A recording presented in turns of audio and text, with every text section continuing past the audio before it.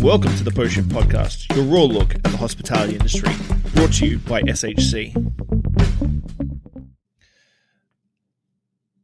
What is happening, Post Shifters? Welcome back to another episode of the Post Shift Podcast. Of course, I'm your host, Sean Sewell. I hope you're enjoying your week. I am a little bit behind doing my Post Shift Podcast for this week for the shot on Tuesday. I've just had a busy week with photos and whatnot, so I'm going to be rolling that out fairly shortly as well. But I hope you enjoyed last week's episode with David Wondrich. I really enjoyed that one. I loved it. But today, I am glad that this gentleman actually answered my emails after I ghosted him for about 3 weeks because I got busy and then he was busy and I completely dropped the ball on whether or not we were going to actually do this episode. But I really want to get into the story because, as most of my listeners know, the cool thing is that we talk about hospitality, we talk about mental health, we talk about entrepreneurship, we talk about everything on the show. So we're going to do everything.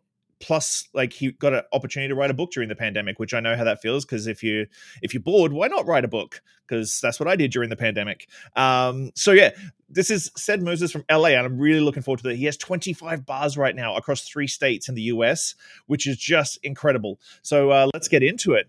Good morning. Good morning, Sean. I hope that was a decent enough intro for you. Yeah. Thank you. It's great to finally meet you, and we have a lot of mutual friends. So we have a lot of mutual friends. We do. So usually we're going to get to the book we'll get to the book eventually, because the Pouring with Hearts, I read some of the manuscript, and it is a really great story. It reminds me a lot of Eric Alperin's book Unvarnished. Like that was I don't read too much because I usually just listen to the audiobooks, which I really enjoy, and I just like the raw unabashedness of it all. Of like, we romance it sometimes, but it is really hard. Yeah, well, Eric's my close friend, and we're partners in the Varnish together, and he featured me in his book, and I featured him in my book. Yeah, he's an amazing guy, and I love his book. Books are a little different, but yeah. But thank you. That's a compliment. So let's get all the way back. How'd you get into the business to start with? Because you've worked with some amazing people over your career, but how did you get the start in the very beginning? You know, I like to say it dates back to my grandmother, who every day was a cocktail party back in Bristol, Virginia, where I'm from. And I got the honor of serving her and her friends on my 5th birthday, mint juleps. And the tradition at her home was you drank mint juleps until the first firefly came out. First firefly, mint juleps, cups go down, not allowed to touch them again. So I would made the juleps, cleared them at when the first firefly came out. She pointed it to me, and then it was bourbon and branch water from then on. So those traditions around drinking and enjoying drinks and the camaraderie around drinking sunk into me at a very early age. But I didn't own my first bar and start working directly in the business until 1996 was my first bar that I opened, called Liquid Kitty. And I was helping out. I was managing the bar, but also bar backing there, filled in bar backing as well. I didn't officially make it to bartender, but bartenders are my people, and I've always had a strong love of the bar world and bartending, and I'm a home bartender, and just love the community, and ever since then I've devoted my life to it. Where was Liquid Kitty located? Liquid Kitty was in Los Angeles and West LA, and I was working simultaneously in another gig in finance at the time, which I was feeling very kind of almost spiritually bankrupt in that business. Everything was about profit, and I felt very isolated from my fellow employees, and it just, so I ended up hanging in bars, closing down bars every night. That was my love. And so opening my first bar was almost a side project initially, and did it for fun and to be around people that I loved. And then it became, I fell in love with the business and and it's just only grown from there. That was 31 bars ago. Wow. So with Liquid Kitty in West LA in 1997, like I think sometimes we underestimate, because I've been in the industry since about 1997, 98 myself. And so I've always been curious, because cocktail culture in those days was very rudimentary. Like we talk about Dale DeGroff, we talk about Audrey Saunders in New York and stuff like that. But really in 1997, there wasn't a lot of cocktail culture. We didn't really have the internet really like heavily, like we couldn't connect with people on social media. There was no social media. So what was it like when you first opened this bar? What was the goal when you opened it? It was a shrine to smoking and drinking. Ironically, we featured. I have a love of martinis, and martini was our specialty, and doing real martinis, not apple teenies and all that junk. I love gin martinis, and so the symbol of the bar was a flashing cigarette and a flashing martini glass. And at that time in Los Angeles, you could smoke indoors. So we loved to enjoy a cigarette with we actually served a Camel no filter cigarette with our martini. That was our signatures. That's awesome. So I think we made pretty solid martinis for that time. But yeah, Dale's influence from that I got from San Francisco and New York was much later, when starting in 2000, 2002, when I started venturing up and seeing the amazing programs in those cities. So with the expansion of the cocktail scene and cocktail culture, the one thing I do miss about bars and not being able to smoke in bars is cigar culture in bars. It's the only thing. Like I don't really miss not smoking in bars, because I remember coming home and having to like wash your hair 3 times before going to bed. Oh, it was disgusting. Yeah, yes. It was, and just the gray water. Yeah, my clothes reeked. And just the grey water pouring off you in the shower after a 12-hour shift in a nightclub was just a little too much. But I worked at a cigar bar at around that age too, and the amount of work we did, like pairing cigars with whiskey, it's the one thing I miss about the scene, and that sort of culture of like smoking cigars and drinking whiskey is the one thing. But I do that outside now. So Liquid Kitty, 1997, you start traveling in 2000, 2002, and you've got 25 bars now. You mentioned that you've done 31 bars since Liquid Kitty. And you said you're a home bartender, which I think is the most odd thing, because you sort of look at people who get into the bar industry and open their own places and stuff like that as career bartenders and stuff like that. But it seems that for you, you have a true passion for creating spaces and then empowering bartenders and bussers and barbacks and servers and whatnot to create the environment that they want to see within your space. Absolutely. I want my bartenders to take, I'm a behind the scenes person. I like to support my teams so that they can be on the front line and do an amazing job being of service to our customers and making amazing drinks. So we really believe in empowering our people.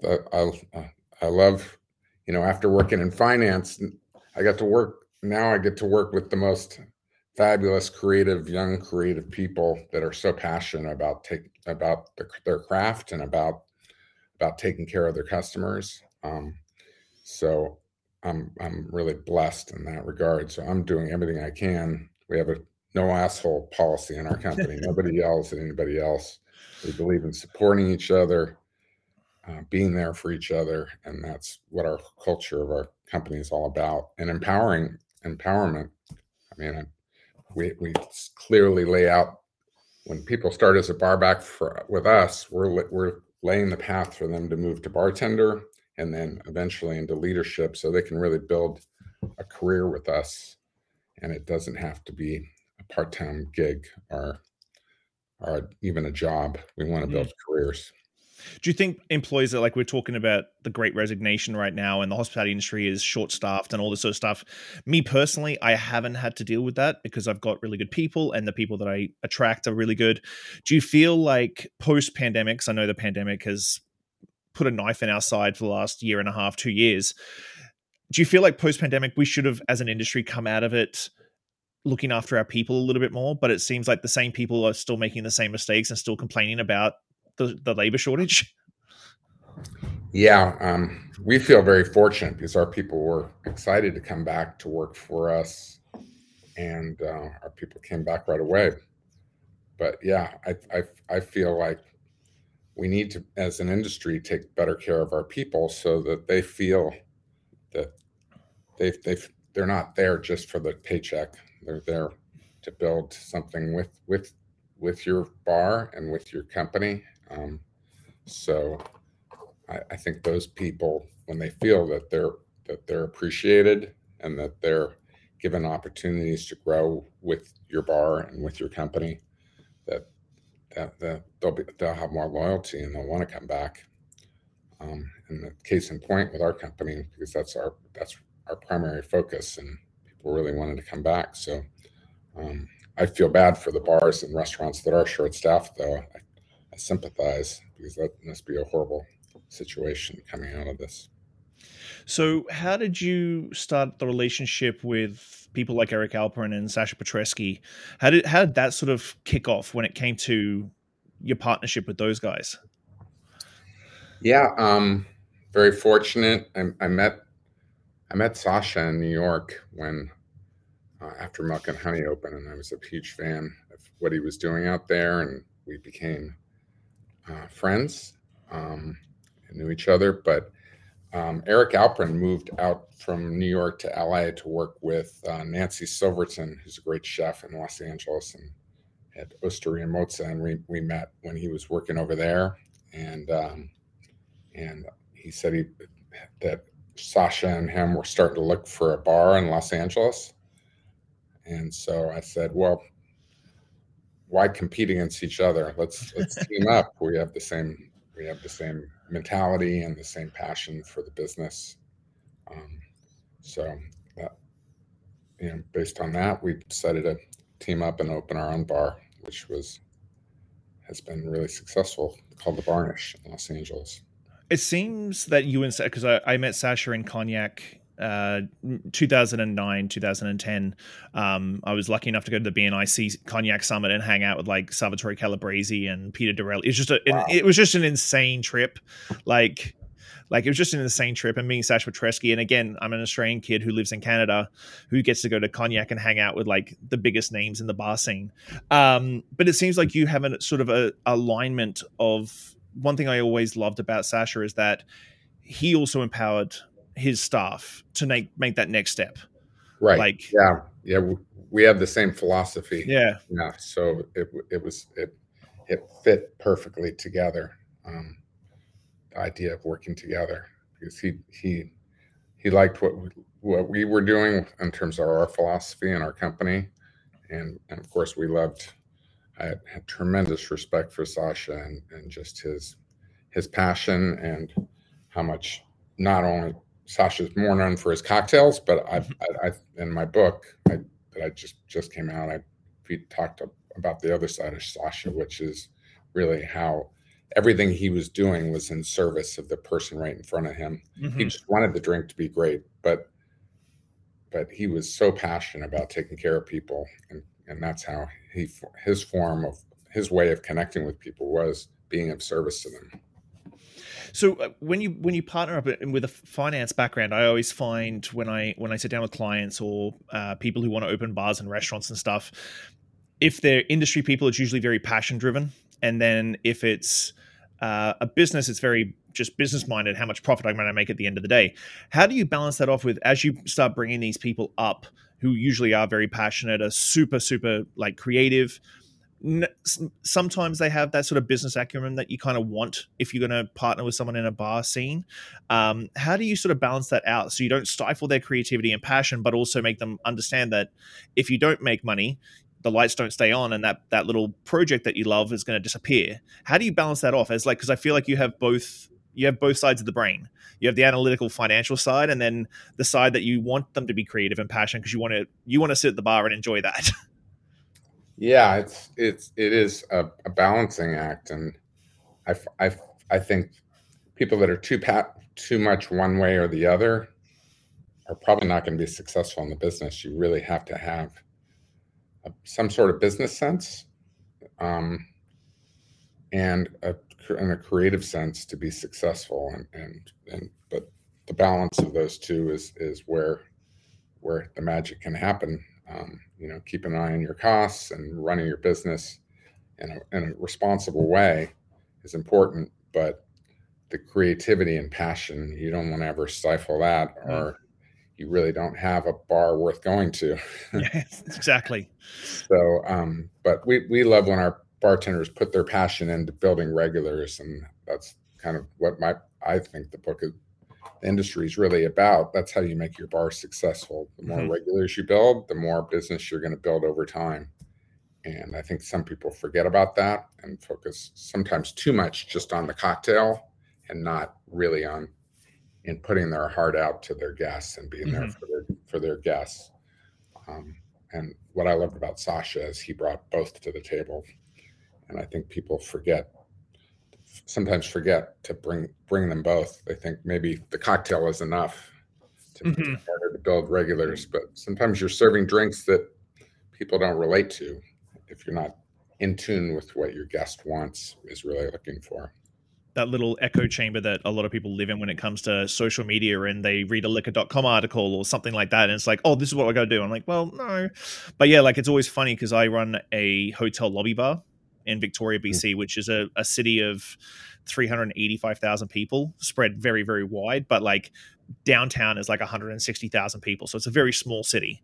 And it's always fun when the hotel guests or tourists come and sit at the bar and they're like, oh, well, you guys are really busy now. I'm like, yeah, but 90% of my clientele are locals. Like only 10% of my clientele are hotel guests and tourists, hotel guests that just come downstairs, tourists who track us down. But like most of my clientele are all locals who come once to twice a week, every single week, to a hotel lobby bar in Victoria, BC. Right. You've got a lot of regulars that I got to come visit and definitely and muscle up to the bar and get a drink with you. I can look forward to it. So let's talk. Like you partnered with Sasha and Eric for Varnish. What year did Varnish open? It's been over 10 years now, isn't it? Yeah, we opened in 2008 or 2009.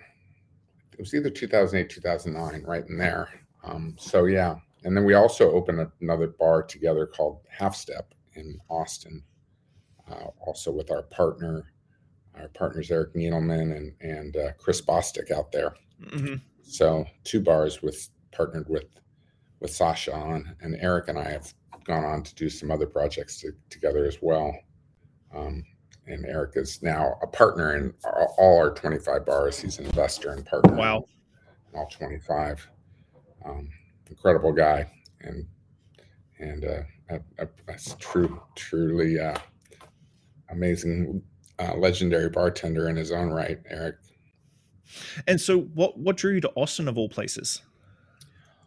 It was funny because, we're about building careers for our people. Chris Bostic still is a great friend and an incredible bartender and voice in our industry. And he was our general manager of the Varnish at the time. He said, well, I'm planning to move back to Austin to open my own bar. And I told him, we're family, man, and you're not doing it without us. We're all in. Let's partner up and do it together. And that was the beginning of it. And we began, searching with him and finding that bar and together. And then Austin we fell in love with Austin. Fortunately, that was several years ago before it became the hot market that it is now. And we've done really well in that city. We're building a brew pub there now on Rainy Street. Nice. On Rainy Street. And we've opened five bars there so far. Wow. Wow. When it comes to concepts and stuff like that, obviously from your portfolio that I sort of browsed over, you don't double down on a lot of things. Like there's not going to be sort of a Death and Company style, like Death and Company New York, Death and Company LA, Death and Company Denver, that sort of thing. When it comes to like Varnish isn't going to, you don't seem to double down on concepts. You seem to like always be doing new ones based around the people you have. When it comes to these things, has anyone ever brought an idea to you and you're like, that's not going to work? Or they brought an idea and it's like, I didn't even think about that. That's going to be awesome. Most of our concepts we are internal now. We don't really do joint ventures outside of our company anymore now. We've kind of got our team and got an incredible team. So we have derive our concepts internally. But, you know, people pitch me all the time on terrible concepts and crazy ideas. But now, you know, I'm initially I was the one concepting a lot of our bars and designing and creating, but now I've passed that on to my team and empowering them to come up with concepts. We have a whole team of development team and concept team now. Oh, wow. That's involved on the creative side and development side. And so it's been a lot of fun, really creative people and really creative ideas. And I love bouncing ideas off them, but we no longer do outside joint ventures. Sometimes it just led us in a path of like conflicting,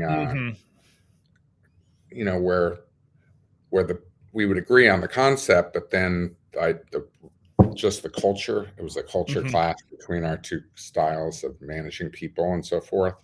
So we decided to move away from that direction. We're grateful for the relationship we built with Sasha and Eric Alprin, though. Yeah.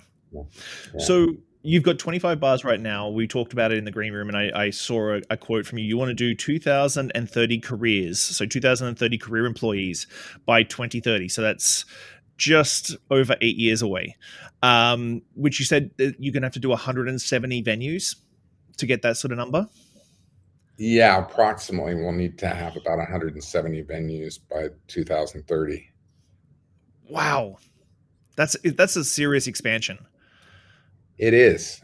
And, you know, the key thing is we're building careers. That's how we measure our success, is by the careers we build for our people, and not by the money we make. We look at the money we make, which we're very successful with our bars. We have incredible margins and profits, but what we do is we pour our profits back into building careers, and we want to live up to taking care of our people. And the more we have our staff's back, the more harder they work towards building careers for their people.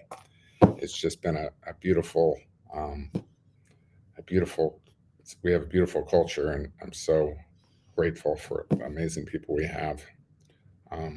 Even one kid that started as a barback with me 15 years ago now, it just became the CEO of the company. Jesus, that's awesome. Yeah. So all our top leadership people started as barbacks with us, really. It's so it's really alive in our culture that everyone's got an opportunity to do great things. We joke, I'm a misfit myself, and we're basically 400 misfits now, but together we can do great things, and all of us are capable of great things. And so that's kind of what we like to tell our people. If you meet our values and are willing to work hard, you're going to move up in our company and you're going to do great things. And we just want everyone to have that opportunity. So now our culture is so strong that the growth is really motoring itself. Even despite the pandemic, we added 4 bars to our team, 4 more bars. I think we're opening 9 next year and 12 the following year. Wow. So, and it's just accelerating, and it's really internal growth, or it almost feels organic. We just have an incredible team of creative people that are so motivated to build these careers for their fellow misfits. You know? Yeah, well, it's unheard of in our industry. Our industry is just sort of we grow up and we mature in the industry as like this turn and burn mentality. Like everybody's replaceable, but I'm like, people aren't replaceable. And that story of a 15-year career with the same company, going from barback to CEO, is amazing. I'm getting goosebumps. It's amazing. Oh, well, thank you, Sean. I'm so proud of it myself. Andrew Abrahamson certainly deserved it. He was an incredible bartender. He's an incredible leader, and we think we have one of the best CEOs in hospitality. He's just an incredible leader, so we're really proud of him. But we have tons of them, women rising through the ranks rapidly, and we have tons of female GMs now, and and I think we're looking at one that's going to be moving to director soon. We're excited about her, and yeah, it's really a great company to be associated with. It's become bigger than me. I initially started it, but now it's become this, and it's fun to be part of something bigger than yourself. It's really doing great things. So you're in Colorado, California, and Texas right now. With this sort of expansion, are you going to stay to those states, or have you got plans for like mass expansion? Are you going to go to the East Coast? Are you expanding on the West Coast into different states as well? Yeah, we're targeting cities that meet our criteria that we're of inexpensive rents with lots of job opportunities, and we also want inexpensive homes. We needed to move out of California for that, so that our people can afford to buy homes in those communities. That's our dream, is that people can build careers with us and also buy homes in this business. And so that's why we're moving out of Austin, because now it's become expensive as California. It's crazy. So we're going into San Antonio now, but we have 3 other cities in Texas we like. We're planning to go into a lot of states. We love Louisville, Kentucky, Memphis, Nashville. We're almost priced out of, et cetera, Reno. There's a lot of great markets out there that we love.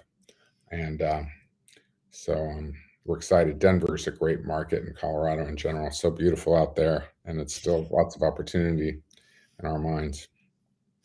Do you think as the rents, because I think sometimes we talk about culture in small cities and the cocktail scene or craft beer or whatever it may be, do you think rent for a lot of entrepreneurs is going to be a major factor in the long-term growth of these smaller cities? Like right now, like BC is very expensive for rent commercially. We're a little bit lower now because of post-pandemic. A lot of landlords lost long-term leases and stuff like that. So leases are a little bit cheaper post-pandemic, but I think do you think the expansion of cocktail culture and drinking culture in general is going to come really down to like how much rent you're willing to pay?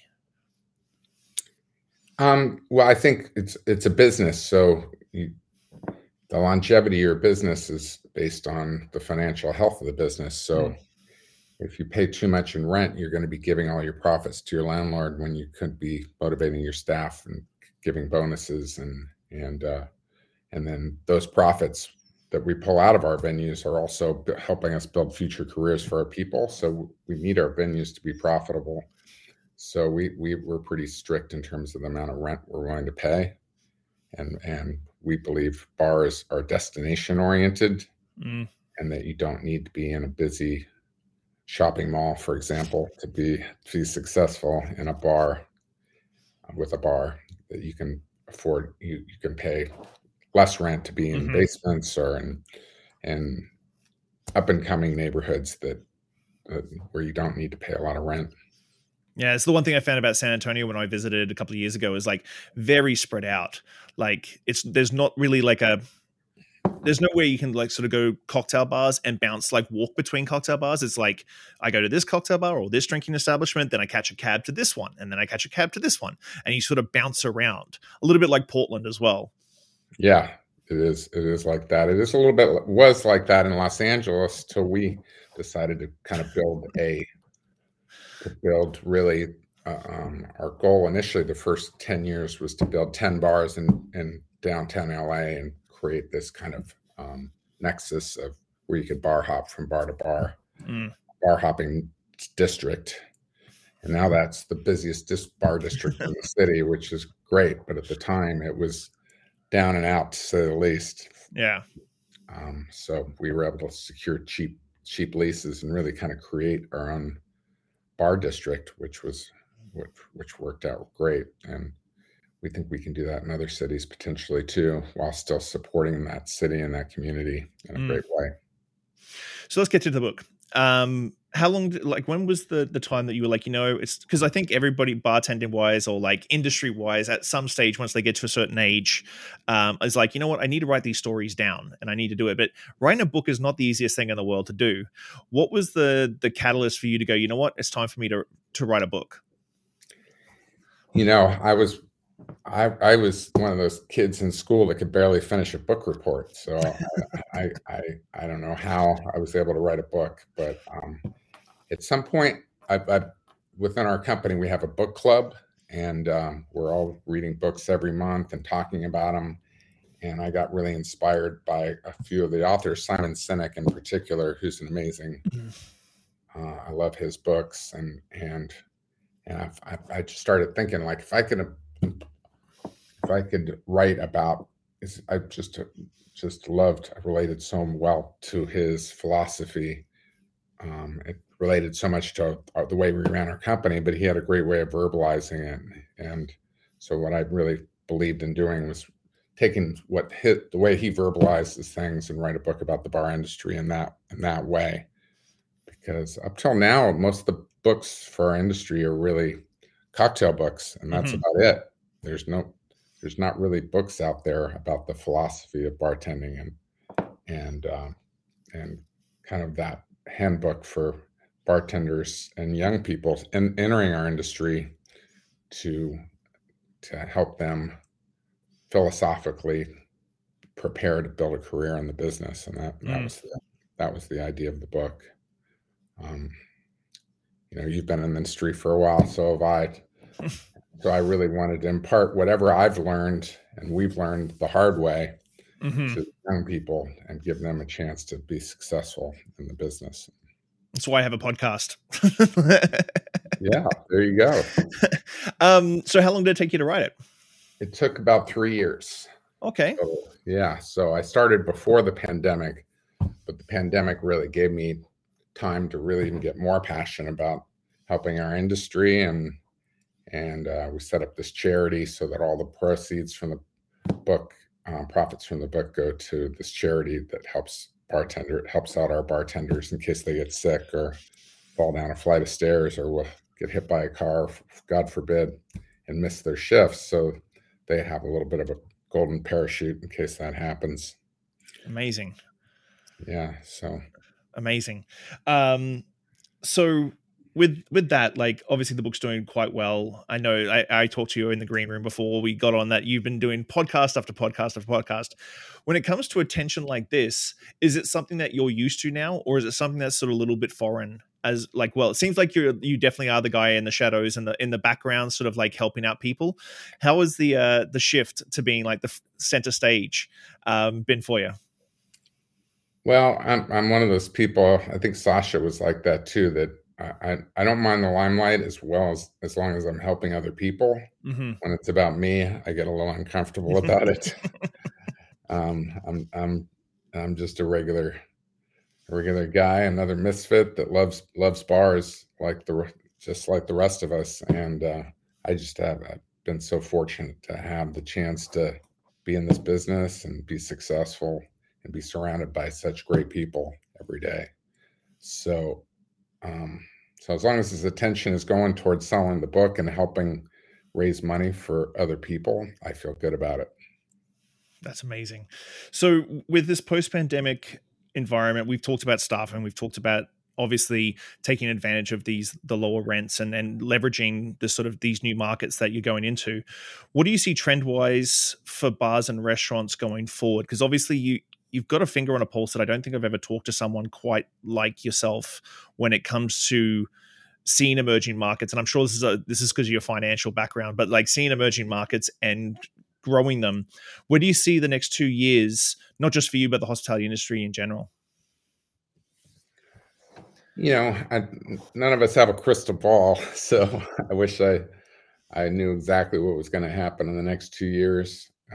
Let's hope we're through the worst times in terms of the pandemic, and so that we can all, I think we all have scars, and our industry needs to heal in certain ways and find focus and find a voice again.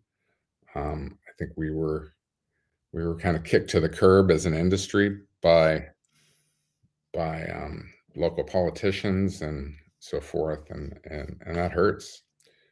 Being blamed for the pandemic and for being super spreaders with our industry, and losing so many great bars and restaurants in our country, independent operators, and losing people in our industry, great bartenders that were doing an amazing job, and we thought they were going to be with us a long time, and that left the industry. So I think we're in a healing process, and I think the industry is going to emerge stronger than ever.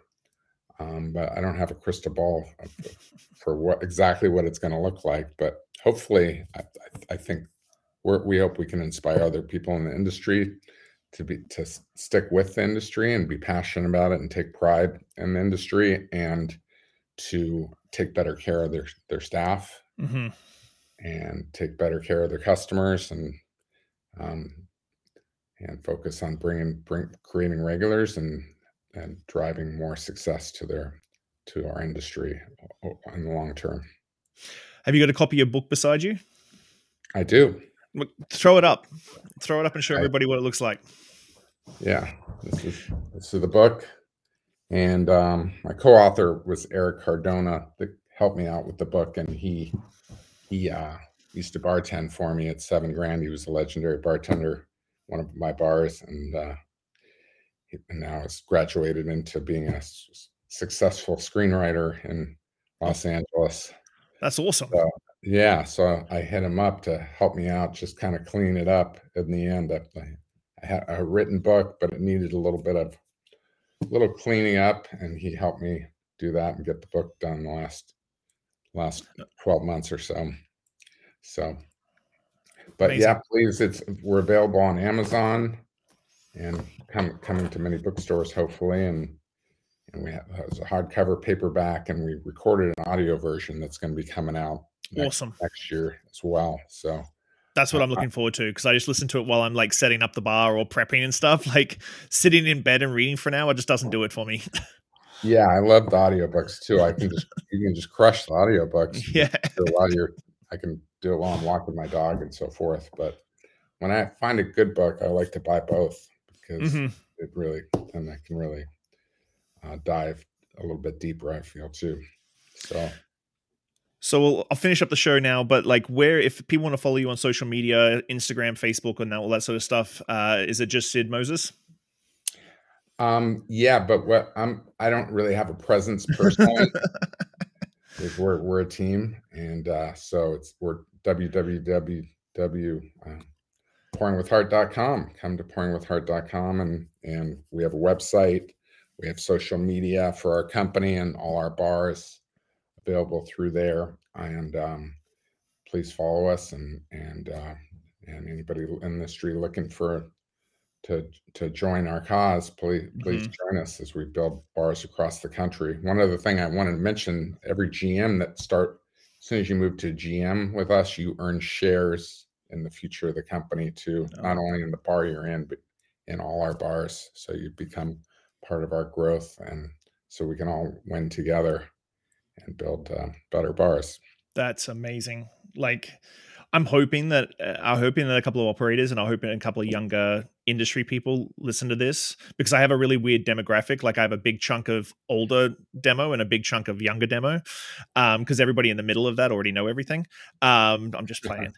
So I'm hoping, because like the culture and the philosophies just like outstanding. And I align with a lot of what you were saying and what you've said, like in a big way for my team, especially, but that you just taken it to another level. So I'm hoping some operators go, oh, maybe that's why I have such a high turnover rate and low retention. Like, maybe I'm just being a dick.